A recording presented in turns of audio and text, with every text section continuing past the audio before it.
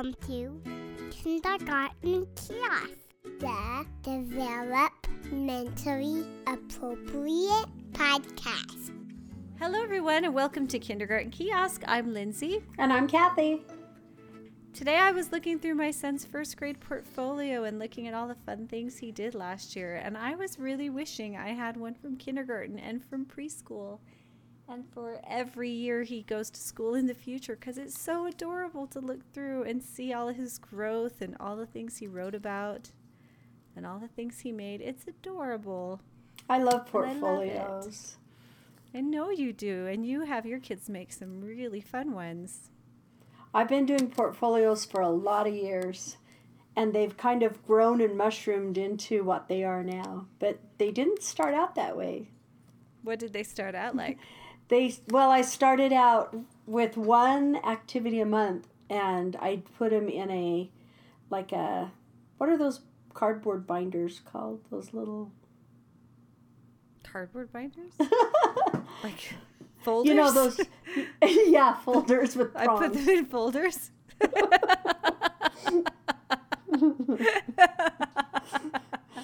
Okay. All right,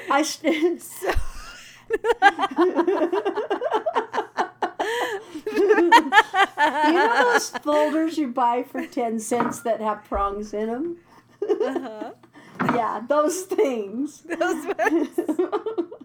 So I decided to do portfolios, but I was scared, and so I did just one activity a month. And what was the activity? Every activity like? And it was all art. So in September, it was an art activity every month. In September, we painted an apple, and so I put it in the folder. In October, we did a pumpkin, and I put it in the folder. And then I had a poem with each of them, a finger player, a poem that we had done with it. And so then when we put the November one in, we got the folders out and sang the apple song, and then turned the page and sang the pumpkin song, and then turned the page and sang the turkey song. And so at the end of the year, I had like 9 pages in the portfolio. So and it kind of started out as almost a poetry folder. Yeah, almost. I guess it would be a... Yeah. Basically, it looks kind of like my poetry folder does now. Like your poetry folder. Interesting. And so my kids loved it. I couldn't believe how excited they were every time I got it out. And I thought, okay, I need to build onto this. And so I decided to go whole hog into it. And I knew those little cardboard prong things weren't going to hold any more than those 9 pages that was in there. Uh-huh. And so I decided to try binders. And I wanted to have binders that were the clear view, that you can put the picture in the front and on the binding. Yeah. Yeah, so I could have an end plate and a cover. So I bought little 1/2-inch binders that year for my students. And because the 1/2-inch, that was way bigger than those little cardboard folders. Yeah. That's much bigger. Yeah, and so what I did that year was kept that very same art project, and then I took one photograph a month. So my portfolio that year had 18 pages.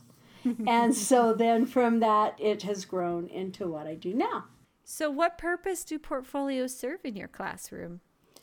Well, I love portfolios because it is such an effective way to assess authentically where a child is. You can look immediately at where they are in handwriting, where they are in creative writing, where they are in fine motor development, and even their social interactions when you're taking photographs. So it's really easy to see where each student is at a glance. So what's the first thing you do to get your portfolios ready for the beginning of the year and organized? Well, the very first thing I do is decide what I'm going to store the portfolios in. And because I have are you going to use a paper binder? Yeah, because I've used several things. I do now know that my favorite thing to do a portfolio in is the 1.5-inch Clearview binder. What are some other things you've tried besides the folders that you mentioned before? Well, the folders come in lots of different styles. There's just the plain folders that are kind of cheap that aren't Clearview, and if you ask your students to bring binders as a school supply, you'll soon see. You'll see every choice available. Because my second year, I didn't want to buy those 1/2 inch Clearview binders. I wanted to save myself money, and so I put binders on as a school supply, and I had everything from soup to nuts. Every kind of binder. Every kind of binder. And so So now you got a little bit more type A, and you want everyone to have exactly the same binder. And I want the very same binder. Look cute. You get the 1.5 inch Clearview binder. And I found the cheapest place to buy those binders is Amazon. And no, I am not an Amazon affiliate. I get no money from Amazon. But the very best and cheapest place to get it is Amazon. They have durable binders that are 4 for $14.99. And last year, I didn't double check when I ordered, and I didn't get the durable ones. They were a little bit cheaper, but they did not hold up as well. I spent a lot of miserable moments fixing the little silver... Taping them back together. And well, you open and close a portfolio. A lot. You know, like I have 25 students times 100 pages. Well, that's over 2,000 times I'm going to open and close those binders. Everybody listening to this podcast is going to hear all kinds of explosions in the background. There's a giant battle going on behind me in the mind of a 4-year-old.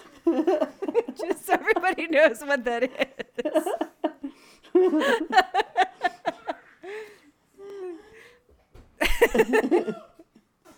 Anyway, so you get the durable so I get the so you don't have to fix them all year long. Okay. And the next thing you need to do is plan where you're going to store them in your classroom. I didn't think about this at first, and it was miserable because I had you decide, you have 25-ish students, and you have 25 1.5 inch binders that you have to store. And that's because a lot of real estate space. It's a lot of real estate place, and so I first had them store them just in their own cubbies. But if they were in their own cubbies, I found that glue got on them, boogers got on them. And markers probably, and crayons. And and so I decided that shelf... type A, you can't have your cute binders with glue. I decided that shelf space was worth it for many reasons. First off, it keeps them cleaner.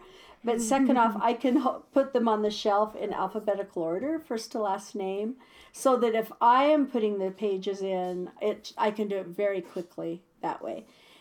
Now, if the students go get their binders for me and go bring them over and I put the pages in for them, notice I said I put the pages in for them, because if you think, I want my kids to put their own pages in, you will greatly regret it, because pages will be all over the floor. Because I had them put their own pages in, and it was fine. You didn't have pages all over the floor? Your kids didn't drop their binders? Maybe twice a year I had a dropped binder that I had to pick up and put everything back in.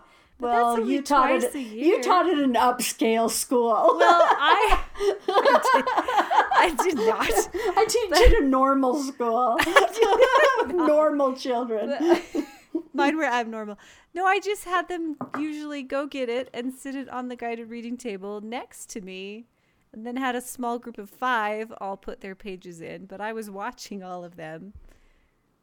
So they did it, but I was monitoring, and then they'd put it back. And then maybe 2 kids dropped it, and it was fine. You're so sweet. So if you're that type of personality, you go for it. But if you don't want to pick up pages, or you want your pages to be perfectly in order, because the kids will just randomly open and shove their pages in, and they'll be fine with it.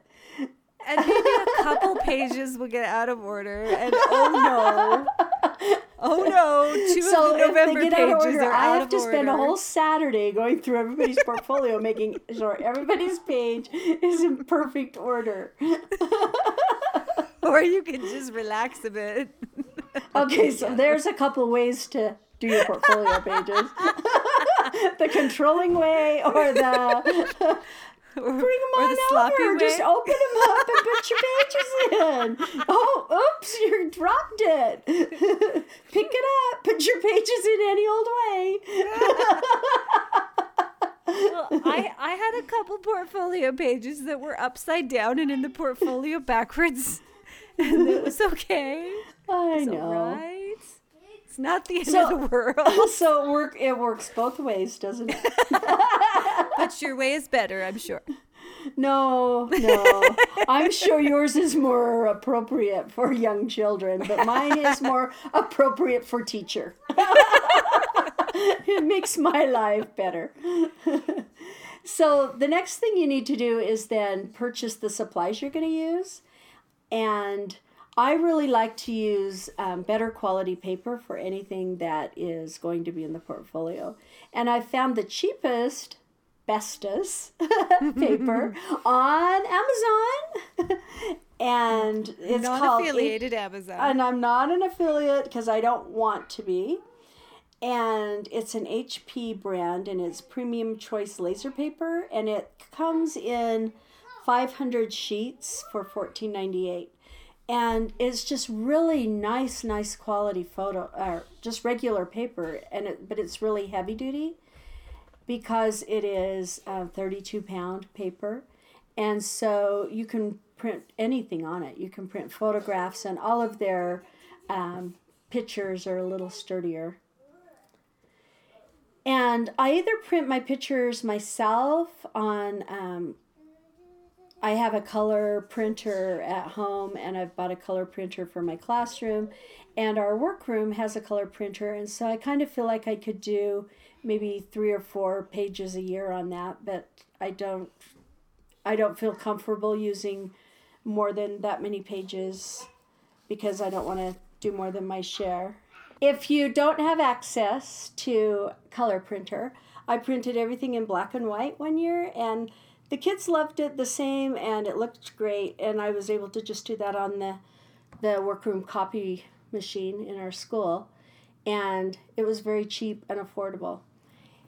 And then I printed just a couple photographs at Shutterfly or another photo bucket or just like the neighborhood Walgreens, and I just looked for specials and printed them as cheap as I could. Like Walgreens has some great specials that comes up, and Shutterfly, if you sign up, you get like 300 free prints or something like that. And so on a few pages, I just would tape those on the page. Okay, so you've got your binders and you've got your high quality paper, and you know where you're going to get your pictures from. So what do you do next? So the first thing that I do when I have all of my equipment ready is I design a cover and print a cover and the end plates. So if you go to the companion blog post that will go with this podcast, you'll be able to see a couple examples of the cover and end plate. So the first thing I do after I've got my cover made and my binders ready and I have a plan of where I'm going to store them and how I'm going to print pictures and what I'm going to put in them is I start on the very first day of school and I take a picture of the student. And I use that picture as their title page for their book that is something like, "Hello, I'm now an official kindergartner because I'm 5 years old," or something like that. And then I have sample pages that I have the exact pages for the beginning of the year and the end of the year that have things like a self-portrait, alphabet, handwriting, number handwriting, a picture, maybe a measured height, and a story. And so I have them do as many pages of those as I want them to do. And then I have those very same pages that say at the end of the year. And so I just make sure I just copy them and have them ready for the end of the year. And so with these beginning of the year pages that I have the kids do, it's like I'm able to assess immediately. I can tell how they draw a picture themselves. Do they have a complete body? Do the arms come out of the head? Do the legs come out of the nose?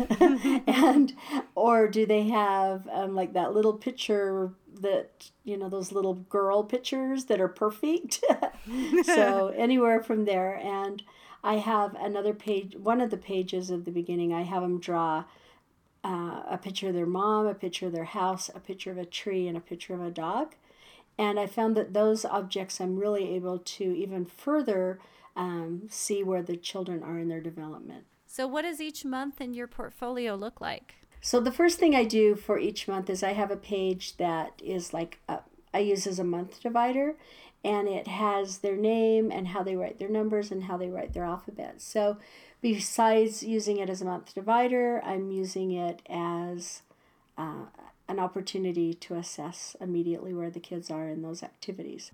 So after I do the monthly divider sheet, I have a plan that I follow, and I always take a photograph of the kids like in a classroom setting, and then a writing sample, a curriculum sample, so something that is science or math based, and then I do another art sample, a photo memory, and a writing sample. So it kind of goes divider, photograph, writing, curriculum, art, photo, writing the next month. And so my 1 page a month has now grown to basically 6 or 7 pages. All right, well, let's pretend we're looking at October. What would your portfolio look like for October? All right. Well, the first thing I would do is have that a child's portfolio. Child's portfolio. So the first thing I would do is the monthly divider sheet, and I run them in the color that kind of reflects the month. So it would be ran in orange, and I would have the kids complete that. So the divider sheet that I use is divided up into, they trace the word October. There's a little tiny picture they can color. And then there's a box for their name, and then there's 20 boxes to write their numbers and 26 boxes to write their alphabet. And each month looks the same. It's a template that I have in my portfolio product that I sell. And so I run them in the color corresponding with the month. And so every month is going to look identical. And I really like that because I can compare what their sheet looked like in September and how they grow to October and so forth. And there really is a lot of difference in the sheets between September and May.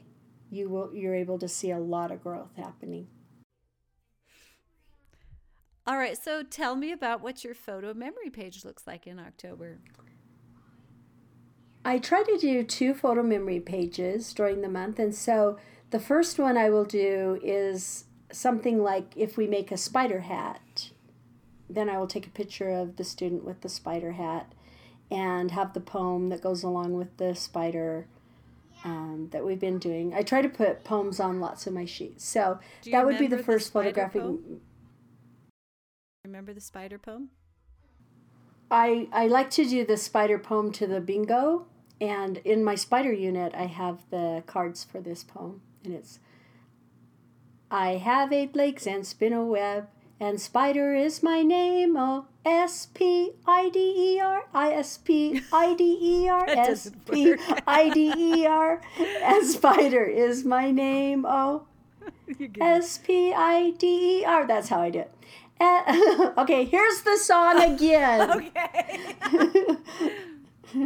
I have 8 legs and spin a web, and spider is my name. Oh, S-P-I-D-E-R, S-P-I-D-E-R. That works a little better. S-P-I-D-E-R, and spider is my name. Oh. I will allow that one. Well, I found you don't need just 5 letters for bingo. 6 works perfect. The kids don't know. And so I have a really cute picture of the kids with their spider hat and that poem. So that would be the first photographic, I keep calling it photographic memory. Photo memory. Which is not really a photographic memory. Just because you think but you have a photographic memory doesn't mean you need to call everything a photographic memory. Photo memory. Photo memory. And so the next thing I'll do is have a writing sample. And in my product that I do sell, I have 3 different templates to choose from. And one is the picture with a space for the words with no lines. One is the picture space for words with lines. And I guess there's 4. And one with the picture and the whole page for with lines and so forth. So I choose whichever one I feel is appropriate for the child at the time. Generally in October, I like the ones that's just the plain sheet with the title, the writing prompt at the top, and a space for their name with the border around it. And since it's October, I would be talking maybe about spiders. I guess I could do a writing sample on spiders. So what would your curriculum sample look like in October? Well, in October, it's a great time to do my pumpkin experiment page. Oh, that one's a fun one. It's a fun one. And I have that in my pumpkin unit. But all it is the typical, here's my pumpkin, this is what it looks like, it's this many inches around, it weighs this much, does it float or sink, questions like that. And then it makes a really cute page. So as we complete the science experiment, the kids fill out the page, and then I always have them, color it extra nice because it's going in our portfolio. And I really like to teach them that things we're working on, if they have the 3 holes punched on the side, they soon know that it's for portfolio, and they get excited about it, and they know to do extra special work because it's their portfolio page. So that's one example of a curriculum sample. So another one I like to do in either September or October is I like to do a page where I do little constructed trees, drawing the page into a graph of 4, into a table of 4, and have like spring, summer, winter, fall, and then make the trees. That's a page that's really always cute for the portfolio. Another one that I like to do that is a curriculum sample is to make the Q-tip skeletons, and that one's lots of fun. That one's cute. And so everything I do that has a science slant to it, I can choose 1 or even 2 of those that I can put in that month. I won't do them back to back. I try to alternate, the divider, the photo, the writing, the curriculum, and then maybe another writing. And like a second writing sample, I might have them tell me what their Halloween costume is going to be. And that always makes a really cute writing sample. And the photograph I would use at the end of the month, of course, is one in their costume. And I really found with the photos, I don't like to spend a lot of time just taking a picture of the child. I mean, once in a while, like with the spider hat, I usually just have the child in there. But I found the kids really enjoy more the pictures that have groups of kids or the whole class. So the Halloween picture I take, I might have all the princesses together, or all the scary people together, or things like that. I know that some people feel that they just want individual pictures of their students, but I don't think the kids really like that. They like I to just see think them that they and their love classmates together. Yeah, they love their friends. And then an art sample that I would do is usually maybe a watercolored picture of something we're doing. Like I usually do owls in October. So we would do a guided drawing of an owl and water paint it, and then maybe even label the parts of the owl, which early on it would be basically beak and feathers and talons. Maybe we would do 3 labels to that. And so that's kind of what it would look like. That's kind of how it's set up. So your portfolio sounds like it's got a lot of work in it. How do you manage all the work of doing this portfolio? So I try to always maximize the benefits of the pages that I do for the portfolio. For example, I talked about the skeleton curriculum project where we make a skeleton out of Q-tips. And so I would also do writing that week about a skeleton. And then out on the wall, I will hang a picture of their Q-tip skeleton and their writing, so that it will hang first and have more value and purpose to it. Or I might make copies of all the kids' writing and bind it into a class book. And the same with an art piece. I might make an art piece of a class book of our skeletons. And so I really try to use my time wisely. Another thing I want to talk about while I'm talking about using your time and the work of a portfolio is I found that I never let more than 1 month build up. So I will take all those the divider sheets I talked about for October, and I will then do the writing sample, and I'll stack them all together. And then one day I will collate all my October pages. And then on Friday is when I call my kids over, the last Friday of October, and I will have all those pages collated. And so I will put the whole month in at that time. I found that if I let it build up over more than 1 month, that it really is terrible. No, I've let my portfolio pages get backed up before, and had a giant milk crate full of portfolio pages that had to get organized before the end of the year, and had to get my husband to help me, and we spent the week just putting those portfolio pages in order and watching marathons of TV shows, and it was miserable. It was miserable. I did not like it. Yeah, it is miserable, and I've done that, and that's why I have come up with this system of at the last Friday of every month is portfolio day. And the kids enjoy it because they are then able to look at their portfolios, and they're up to date and have more meaning for them. Is there anything else you ever put in portfolios? I have found that I really like to do video samples in the portfolios.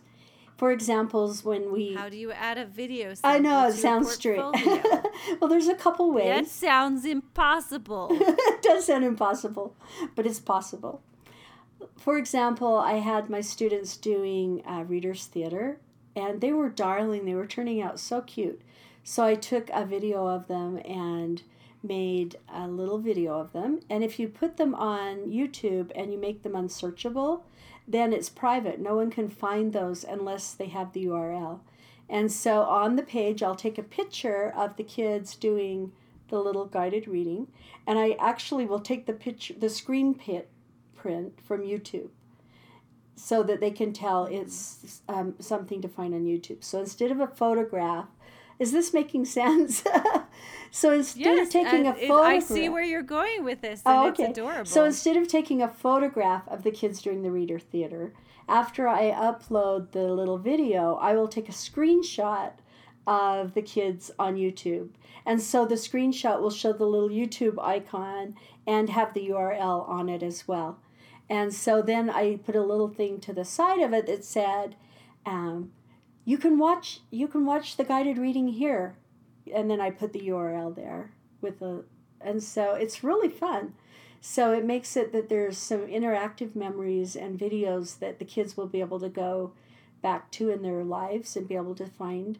And I found that if they're unsearchable, then they're safe. No one can find them. Like the kids, if they don't have that page, they will never be able to find that video. Or I have burned DVDs or CDs. And I always still burn my end of the year movie that I make of the kids. And I make the movie a couple different ways. One is just like a peek at our day, and I kind of video a whole day of kindergarten and then, cut it to 10 minutes. And always speed up the recess time because that's their favorite part of the movie. Or I've made the movie kindergarten in August, kindergarten in September, kindergarten in October, and have little snippets of what we're doing.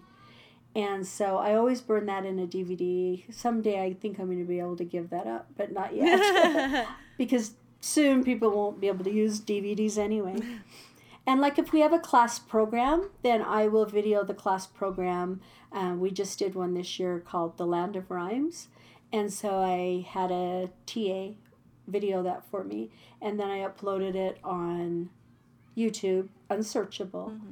And so I did the same thing. I took the picture, I made a screenshot of what it looked like on YouTube and made a page, printed a page, and put that in everybody's binder. Well, that sounds adorable. Then at the end of my... What? I said that sounds adorable. And then at the end of the year, after May, then I always have an end of the year section. And so my monthly divider, up where it usually says October, it says goodbye. Aw. And so it's the same, I know, it's so sad. Sad. And it's the same template, but that's how I divide. And then at that end, I do, remember the beginning of the year, we did all those sheets. So now I'm going to do all those identical sheets for the end of the year. And then lots of things like the remembrances, picture with the teacher. And I love the Your Career Hack clip art that's available on both of our stores. That did turn out cute. And make a page of the class what I want to be with those Career Hack clip arts. It's so cute. And then I love to have my last page a picture of the school bus driving off with the little poem, goodbye now, our school year is done. I'm on my way to first grade, goodbye everyone. Because it always makes me cry. I don't know if the kids like that page or not. But you will cry. I love it. And the bus drivers in my district are so sweet. They let me have the kids hanging out of the windows waving goodbye to me as I take the picture. They let them pose so it's for just you. Yeah, they let me pose. They're just darling. If perhaps your class is going on a field trip, maybe you can set it up then because the bus driver might be more flexible with their time, that they'll let you take that picture then instead of like a real one as they're leaving. And then I always take a class picture that show the kids saying goodbye, and the kids seem to love that one. They love that one. Yeah, of course they love And that I one. try to get all these pictures in so that for a few days they're able to look at their portfolio completed so they can ooh and ah at those pictures. And so when it's time to take the portfolio home, you might have been one of those teachers that just said, okay, here they are. And then the kids dropped them on the playground on their way to their bus. No, I'm more controlling than that. I have found that I buy, those grocery bags that you can get for 50 cents? You mean like the non-plastic ones you're supposed to use to put your groceries in? Yeah, the ones you buy at grocery stores. And if you get them on sale, you can get them for 50 cents. Well, if you're really lucky, you can even get them for 25 cents sometimes on Amazon. So I usually buy a grocery bag for every student because I have put a lot of work into those portfolios and I want to get them make sure home. they don't get dropped on the playground and have everything fall out. Yeah. So in that bag, it also has plenty of room for me to put summer homework and the school yearbook and leftover supplies. And so the bag is clear full. And if my school now has a kindergarten graduation, so I have them come and pick that up after the graduation. But I've had hot dog parties and popcorn parties and all kinds of things to get parents to come and pick up the school supplies because I want them to get home safely so the kids can enjoy them. And I think the reason is because when I was a I was fourth grade. When I was a fourth grader, we made a book called Utah History. And after school, I laid it down on the playground to play the tetherball while I was waiting for the bus. And a big windstorm came and it blew it all over the playground. And so everybody was helping me get it and they just were shoving the papers down in my backpack. And so when I got home, it was just a pile of wadded papers. And I still want to cry about it because I put so much work into that book. And so I just want to do everything I can do to make sure nobody else has that doesn't happen to somebody else. Well, we hope that some of the tips that you gave today will help everybody get going on their own portfolios and keep them organized so nobody's child has portfolios that blow away in the wind. Portfolios are a great authentic assessment to see where your students are, and a great companion for this authentic assessment style is to use ESGI, which is a great tool to assess students. If you go to esgisoftware.com and enter code B7227, it will save you $40. Before you are charged any money, you're able to have a free 60-day trial to see how ESGI will work for you. Well, we'd like to thank everybody so much for listening. We hope we had some good tips for you. If you want to learn more about us, you can visit us at kindergartenkiosk.com or write to us at kindergartenkiosk@gmail.com. We'd like to thank bensound.com for our music that we love. And if you have a moment to go to iTunes and review us, that will really help other people find us, which is awesome. We have instructions on how to do that on our website too. Thanks for listening. Bye, everyone. See you, everyone.